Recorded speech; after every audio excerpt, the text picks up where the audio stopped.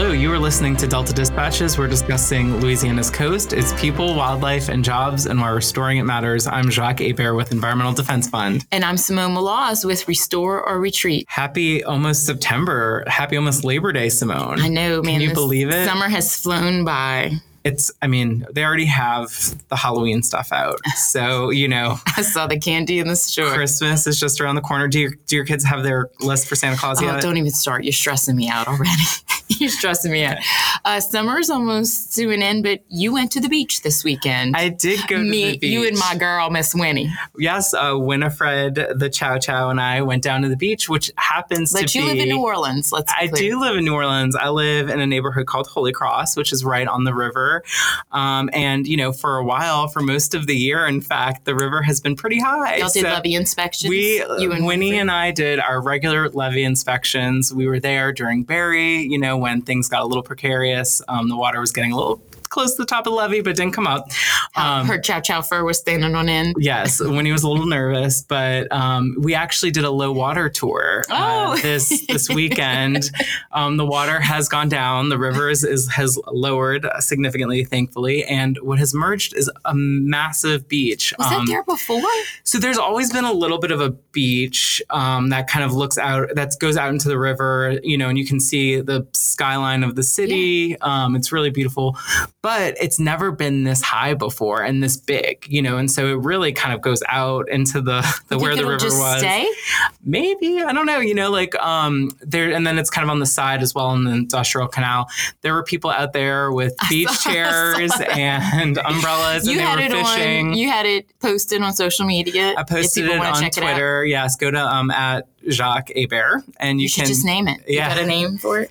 Holy Cross Beach. But yeah, so it was fun to go to the beach, and we went. I think that was in fact, Winnie's first time at the beach. So sand in her toes, sand in her paws. She liked it. I didn't let her go in the water, but mainly because I didn't want to clean up. Didn't want her to get all wet. But that was a good weekend. How was yours?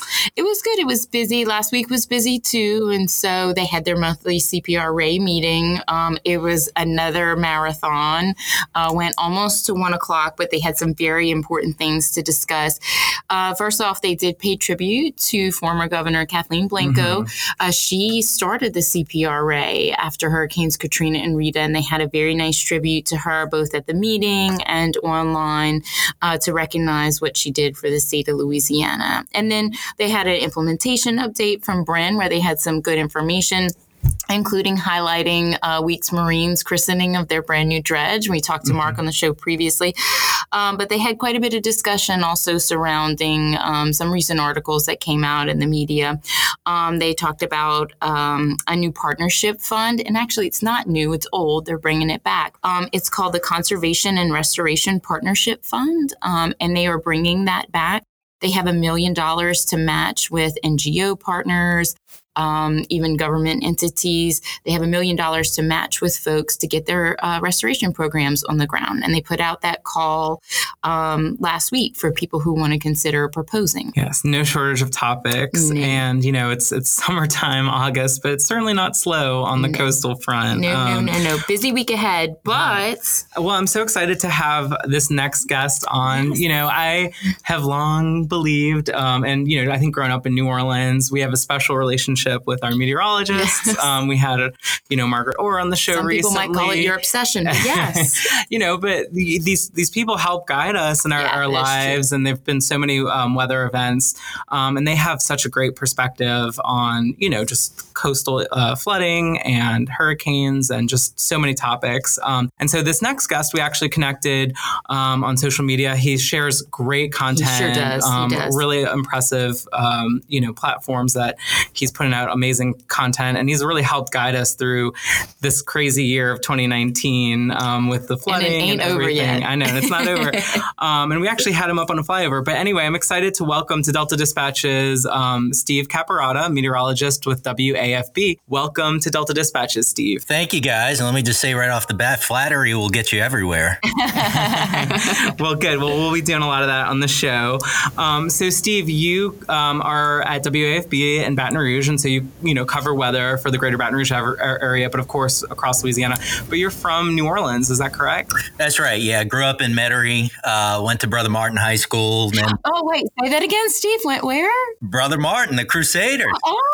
Oh, and we sit across from a Jesuit alum here. We'll have to get into that later. We can remain friends. At least for the duration of the interview. Yeah.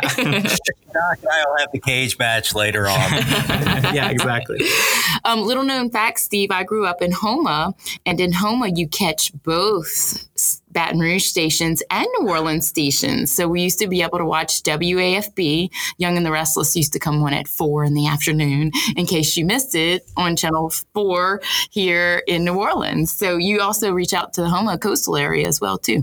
Yeah, we at times we go as far down as Grand Isle. We have people watch. We've got a lot of people in Baton Rouge that have camps down at Grand Isle, and they'll actually sometimes watch us as far down as Grand Isle. So yeah, we do cover a pretty big area.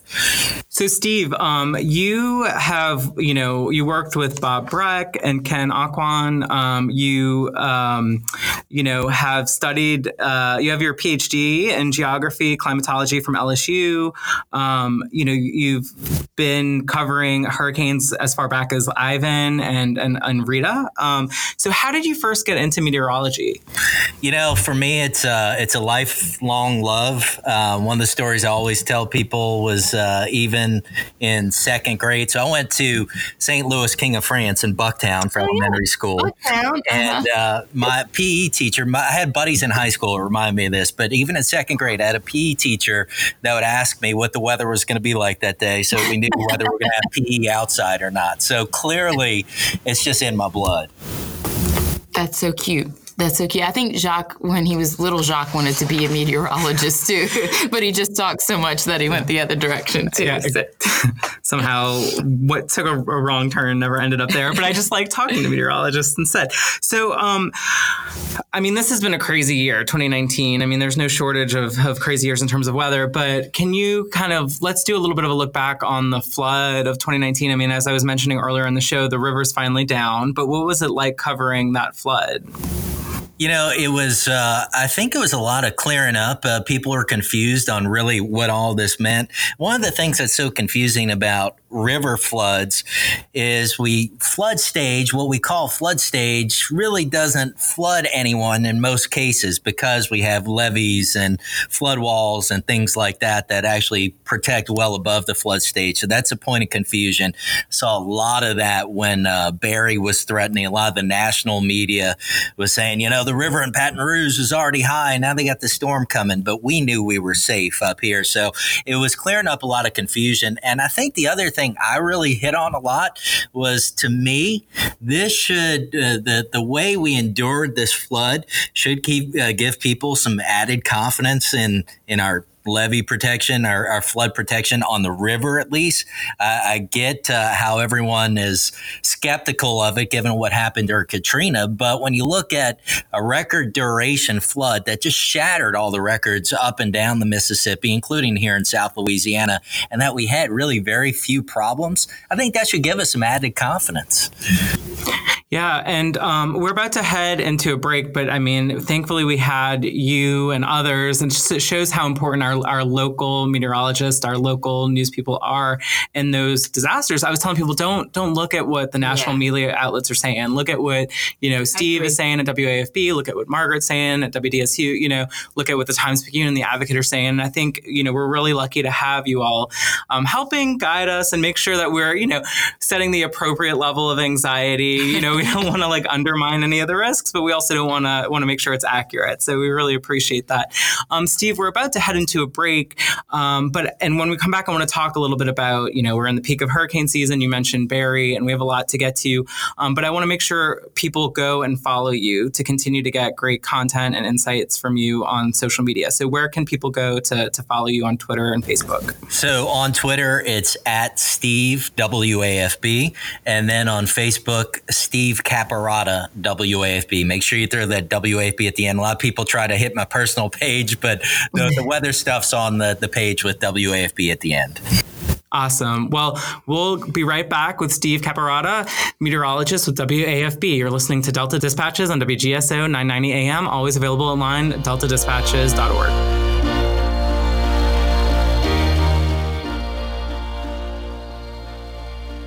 National Wildlife Federation gives voices to the wildlife conservation values that are part of our country's heritage. We are charting a new course for wildlife that our children and grandchildren will thank us for. Visit our website, nwf.org/Louisiana, to find out more about our work to restore and protect coastal Louisiana for generations to come. National Wildlife Federation, uniting all Americans to ensure wildlife thrive in a rapidly changing world. nwf.org/Louisiana. Hi, I'm Don Cheadle. Listen up. I want to talk to you about something important, the Environmental Defense Fund. EDF isn't like some of the other environmental groups. EDF works together with those on both sides of the issue. Despite all the fighting in Washington, EDF has found ways for both parties to support real progress that has made our air and water cleaner and the products in our homes safer. So not only can our planet prosper, so can our future. Go to edf.org to see how you can help. At Audubon, we believe that where birds thrive, people prosper. Nowhere is that more evident than in Louisiana. Integrating science, education, and policy, Audubon Louisiana's mission is to conserve and restore natural ecosystems, focusing on birds, other wildlife, and their habitats for the benefit of humanity and the Earth's biological diversity. Visit la.audubon.org to learn more and support our mission. la.audubon.org. Restore Retreat is a coastal nonprofit organization working in the heart of the Barataria and Terrebonne basins, from the Mississippi River to the Atchafalaya.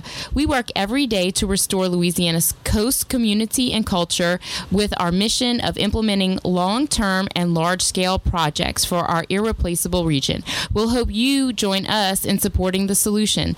Check us out on Twitter, Facebook, and online at www.restoreorretreat.org.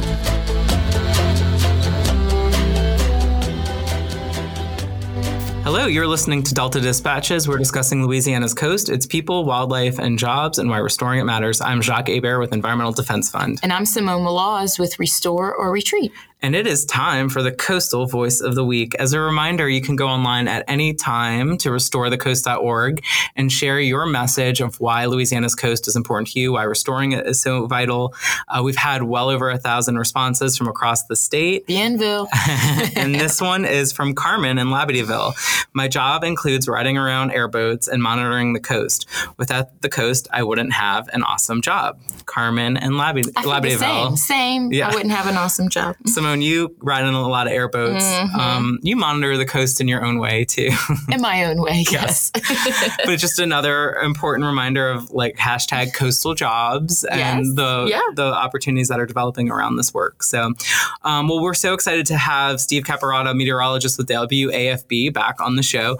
So, Steve, we were talking about the river flood in the first segment, but you also mentioned Barry. So, Barry was unique in a few ways. Can you walk us through, even though Barry didn't do kind of the extent of damage that it potentially could have, why was Barry such a unique and interesting storm? Yeah, there were a few things. Number one, it started out from a disturbance that was over land. We were tracking it when it was up by Missouri, and this was a real victory for the computer models in that while this disturbance was up by Missouri, they were already picking up on this potential as the system moved into the Gulf of Mexico that it might become something tropical. That was a real victory. Number two, what was a real victory was the track forecast with Barry was excellent.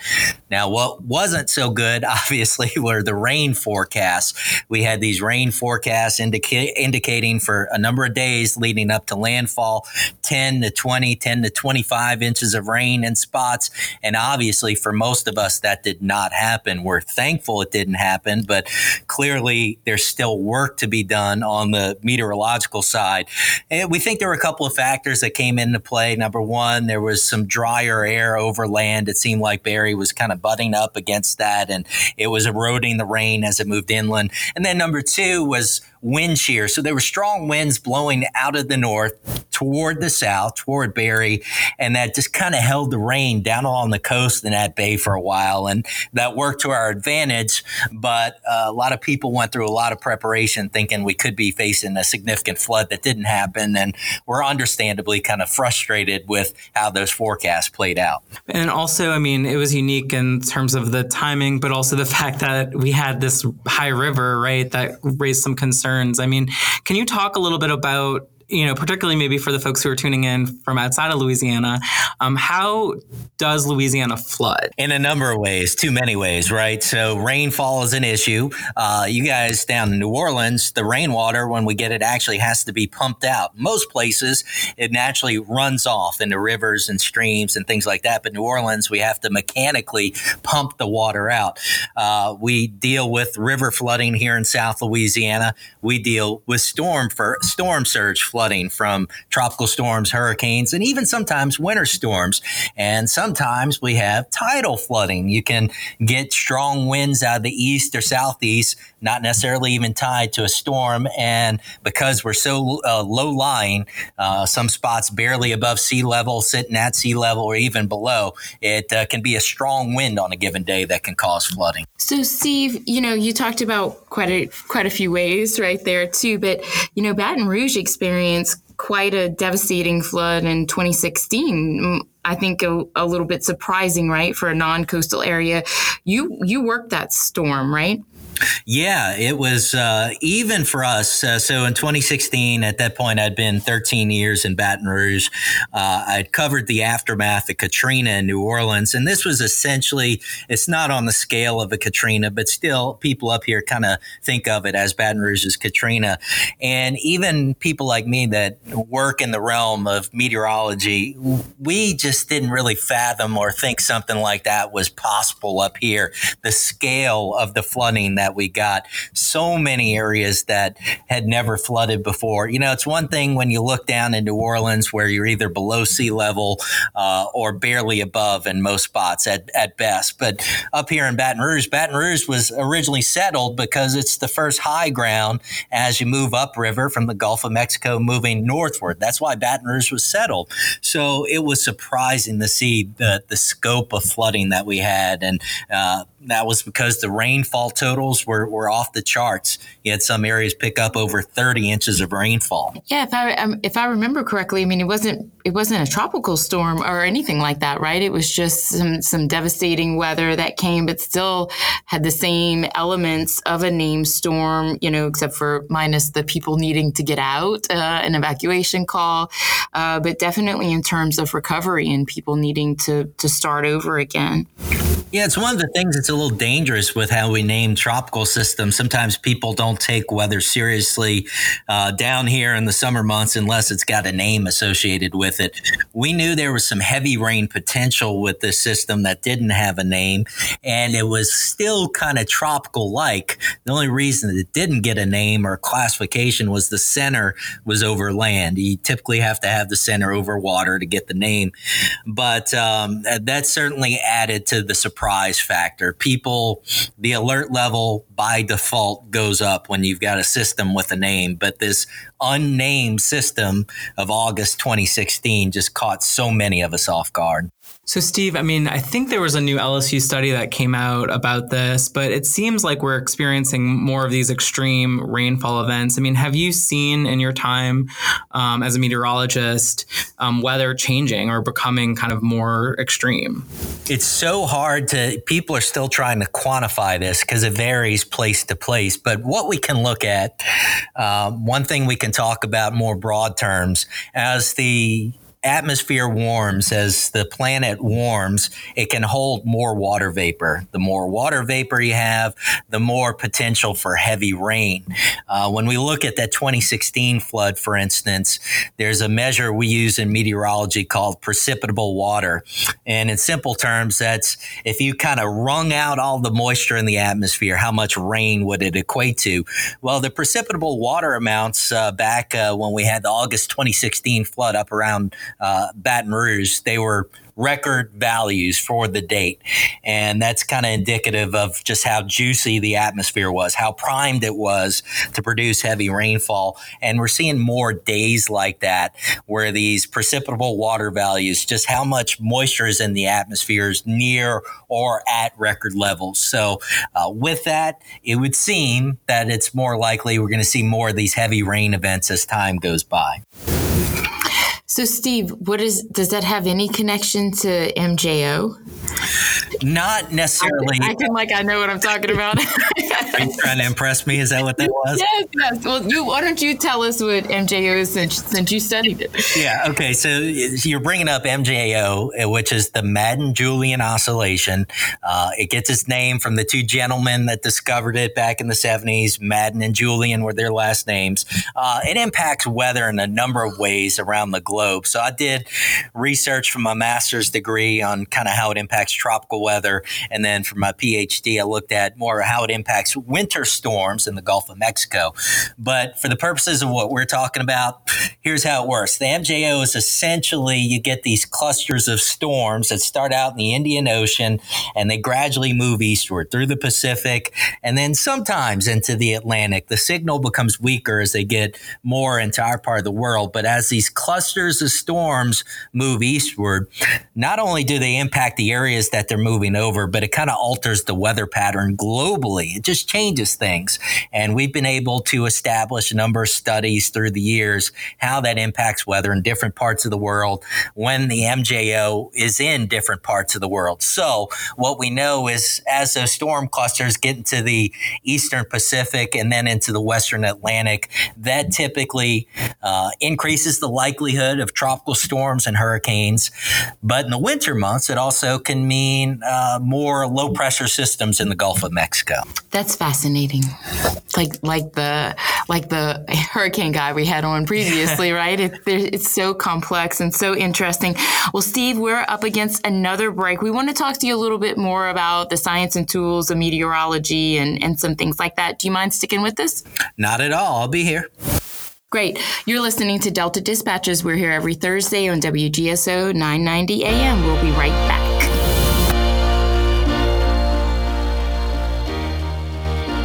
Hello, you're listening to Delta Dispatches. We're discussing Louisiana's coast, its people, wildlife, and jobs, and why restoring it matters. I'm Jacques Hebert with Environmental Defense Fund. And I'm Simone Malaz with Restore or Retreat. And we're back with Steve Caparata, meteorologist with WAFB in Baton Rouge. So, Steve, we have a little tradition on Delta Dispatches, which is called the fun question. So for you, your fun question is, what is your favorite season? My favorite season? Wow. It kind of changes as you get older, but I guess growing up down here, I still like summer. I don't mind too much. Crawfish season. Yeah, exactly. Yeah. So I do. I still like the summer, although I tell you what, the older I get, I'm finding it a little tougher to make it through the hot summers. Yeah. Not as fun cutting the grass in the summer and doing all that stuff. Snowball season. Yeah. I know. I like that question because there are two ways you can go with it. You could go Saint season, right. Festival whatever, season. The Dirty Coast route or the traditional route. All right. I am a big sports fan, so I'm excited about getting into football season. Yeah, it's close. Preseason's almost over, which means the stakes are here. Yeah, they had their first college game this weekend already. Right. So, yes, indeed. Yes, indeed. Well, let's talk a little bit about tools and instruments in meteorology. I mean, that must be constantly evolving and changing. So I'm assuming for the better, right? Without a doubt. When you look at our satellites, the resolution that we're getting on the satellites now is pretty incredible with, I lose track of time. I guess it's been up for maybe 2 years. GOES 16 was one of the latest satellites that NOAA sent up, and just incredible amounts of detail, both in terms of the spatial resolution, but also feel the time resolution, how frequently we get the images. Radar has progressed through time. It used to be we had regular old radar that showed us rain. We got Doppler radar that helped us detect winds and thereby tornadoes. And then several years back, we got an update to that called dual pole radar, which just shows us more and more. So it's remarkable. Now, that makes it a little bit of a challenge for us. You got to have continuing ed, right? So you got to keep up on all this stuff. I'd say the other thing that's really progressing are computer models that help us come up with the forecast.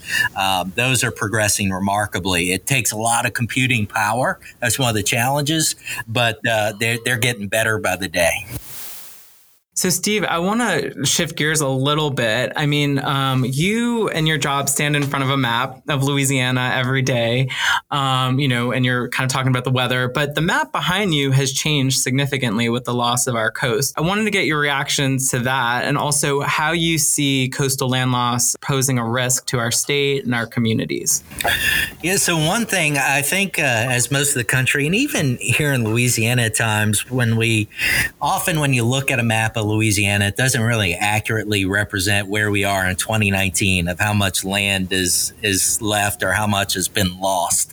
And I think we lose sight of that because we have these political boundaries. If you draw the state outline of Louisiana, it's going to look like we have a lot of land, but truth, there's a lot of that is gone. So that often I find is misleading.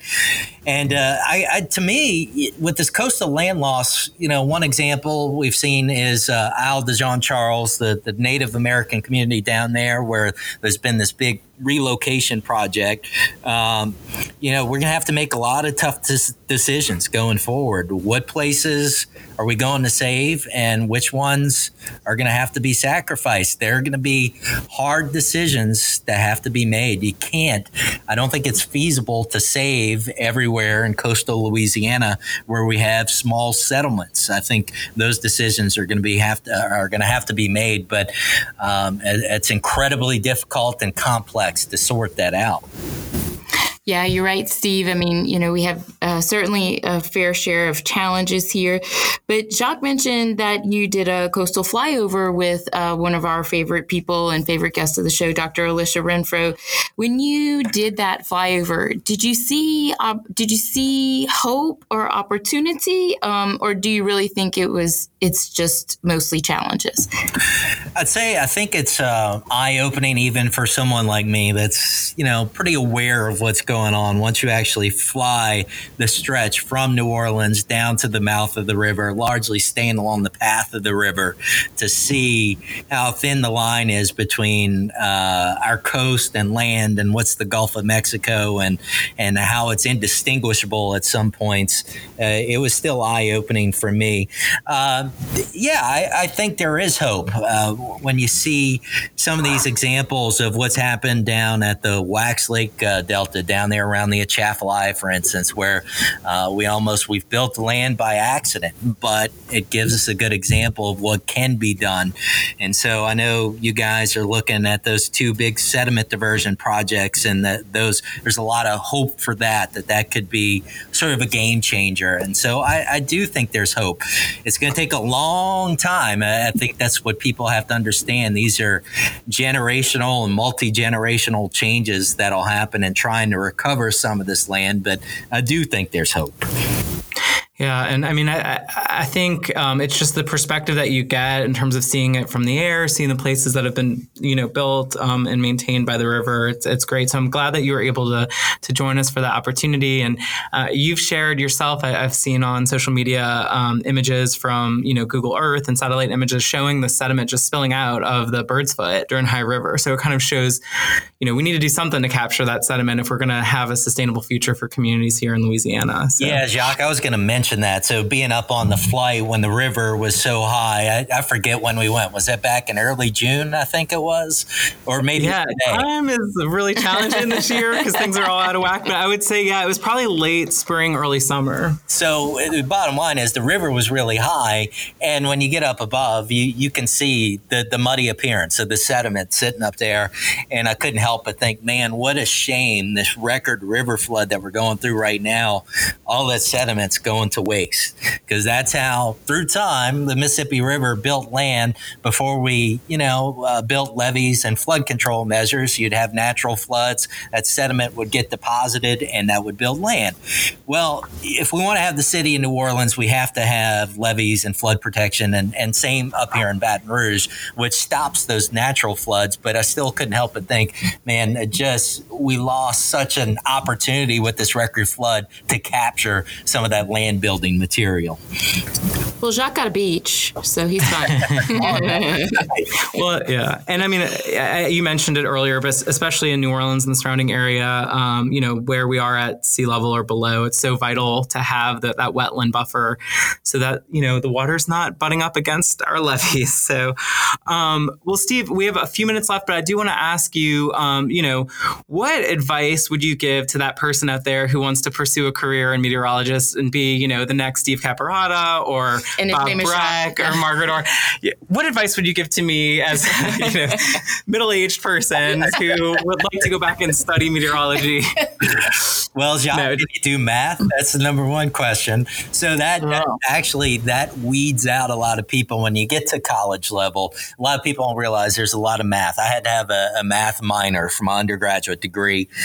And so that's the part a lot of people don't like so much. So that's one thing to keep in mind. Number two, I would tell everybody, you're speaking to a broadcast meteorologist, but understand we're a small part of the meteorologists overall in the world. There are many, many other tracks you can take in meteorology. The National Weather Service, there are private companies. You can work for NASA, all these different opportunities. So don't just think it's about TV if you're thinking about getting into meteorology. There are a lot of other routes to go. Look, I was a shy kid growing up. I never thought I'd be where I am, but 20 years later, now I'm kind of stuck in it. I enjoy it, but this is not what I expected. I loved meteorology. I didn't necessarily think I'd end up in TV, but here I am. Well, Steve, thank you so much for joining us on Delta Dispatches. I know we're in the peak of hurricane season and you're very busy, so we're going to let you go. But one more time, where can people go to follow you for great coverage now and in the future? So on Twitter, @SteveWAFB, and on Facebook, especially if we get a tropical system, I do updates, Steve Caparata, WAFB. One point I'll mention before we wrap up, September is our peak month for tropical hits here in Louisiana.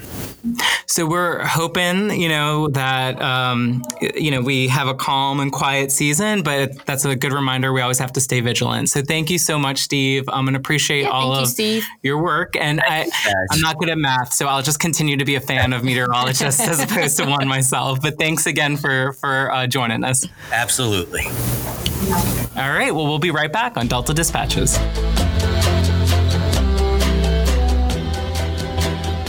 Welcome back to Delta Dispatches. I'm Simone Maloz with Restore or Retreat. And I'm Jacques Hebert with Environmental Defense Fund. Welcome back. Yeah, that was a great conversation. It was. Steve's very, very intriguing guy. Very interesting. Well, I have the coastal stat of the week. This week's statistic is 72% of Louisiana voters statewide believe that coastal land loss will directly impact them in 5 years. 57% believe that it will impact them this year. And that's a statewide number. Statewide number, and that's a fact. We were part of a lot of discussions last week centered around one of our favorite places to go, Davis Pond. So we dragged in our resident Davis Pond expert. Welcome to Delta Dispatches, David Muth. Good to be here. Tell us your title again.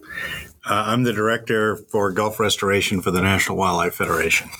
And you also are primary field trip director when we go out to Davis Pond. I've been going out in that portion of the Barataria Basin since I went to work for the National Park Service, Jean Lafitte National Historical Park and Preserve back in the early 1980s. So I've been, looking at that area for close to 40 years.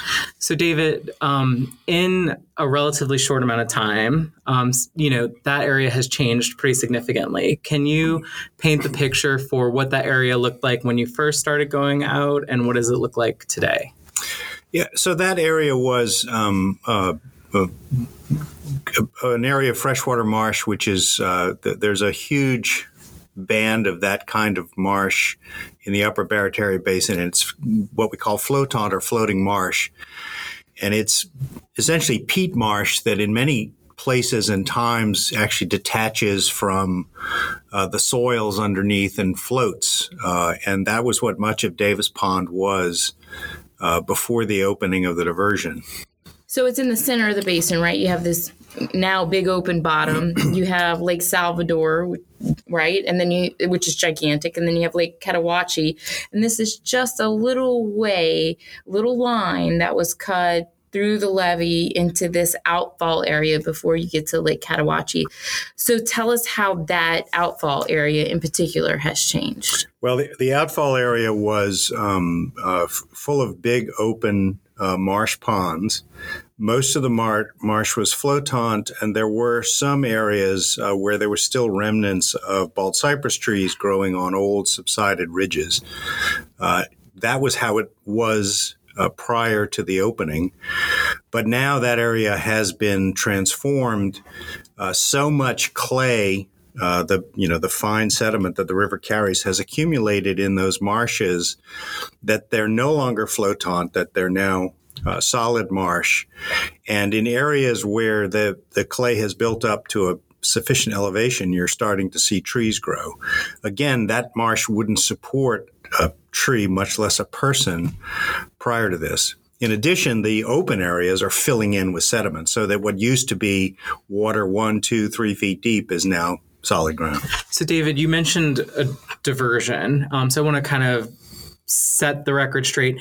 Davis Pond and Carnarvon are different from the diversions that are being proposed in the state's coastal master plan to build and maintain land. So can you talk a little bit about the difference between the existing freshwater diversions and the proposed sediment diversions to build and maintain land in Louisiana? Sure. So if you look at the Mississippi River, it carries sediment of various sizes. To put it simply, sands, which are big grains, heavy sediment, down to the finest clays, which the grains in a clay. Those fine grains are only carried at the top of the water column. So the Mississippi River is very deep.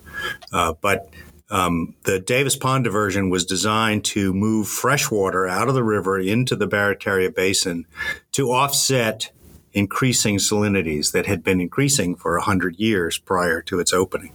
So it only moves, the water can't help itself, it's going to move sediment, but it only moves the finest clays. Whereas what the state is now designing taps deep into the water column so that it picks up heavier sediment, silts, and especially those sands that sit on the bottom in sandbars, except when the river's in flood.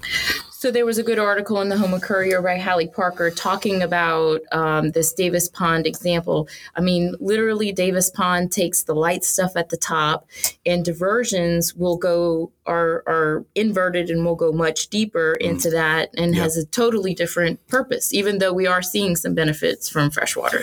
Right. And you can't forget that Davis Pond is working in its original purpose, which is to offset the increasing salinities. When I went to work in the upper Barataria Basin in the early 1980s, we were seeing marsh converting from fresh marsh into brackish marsh. There were species starting to show up that had prior to that been 15 or 20 years to the south. So those downstream changes that it was meant to do are happening for the positive benefit, but they also have this side effect that we're also building and strengthening land.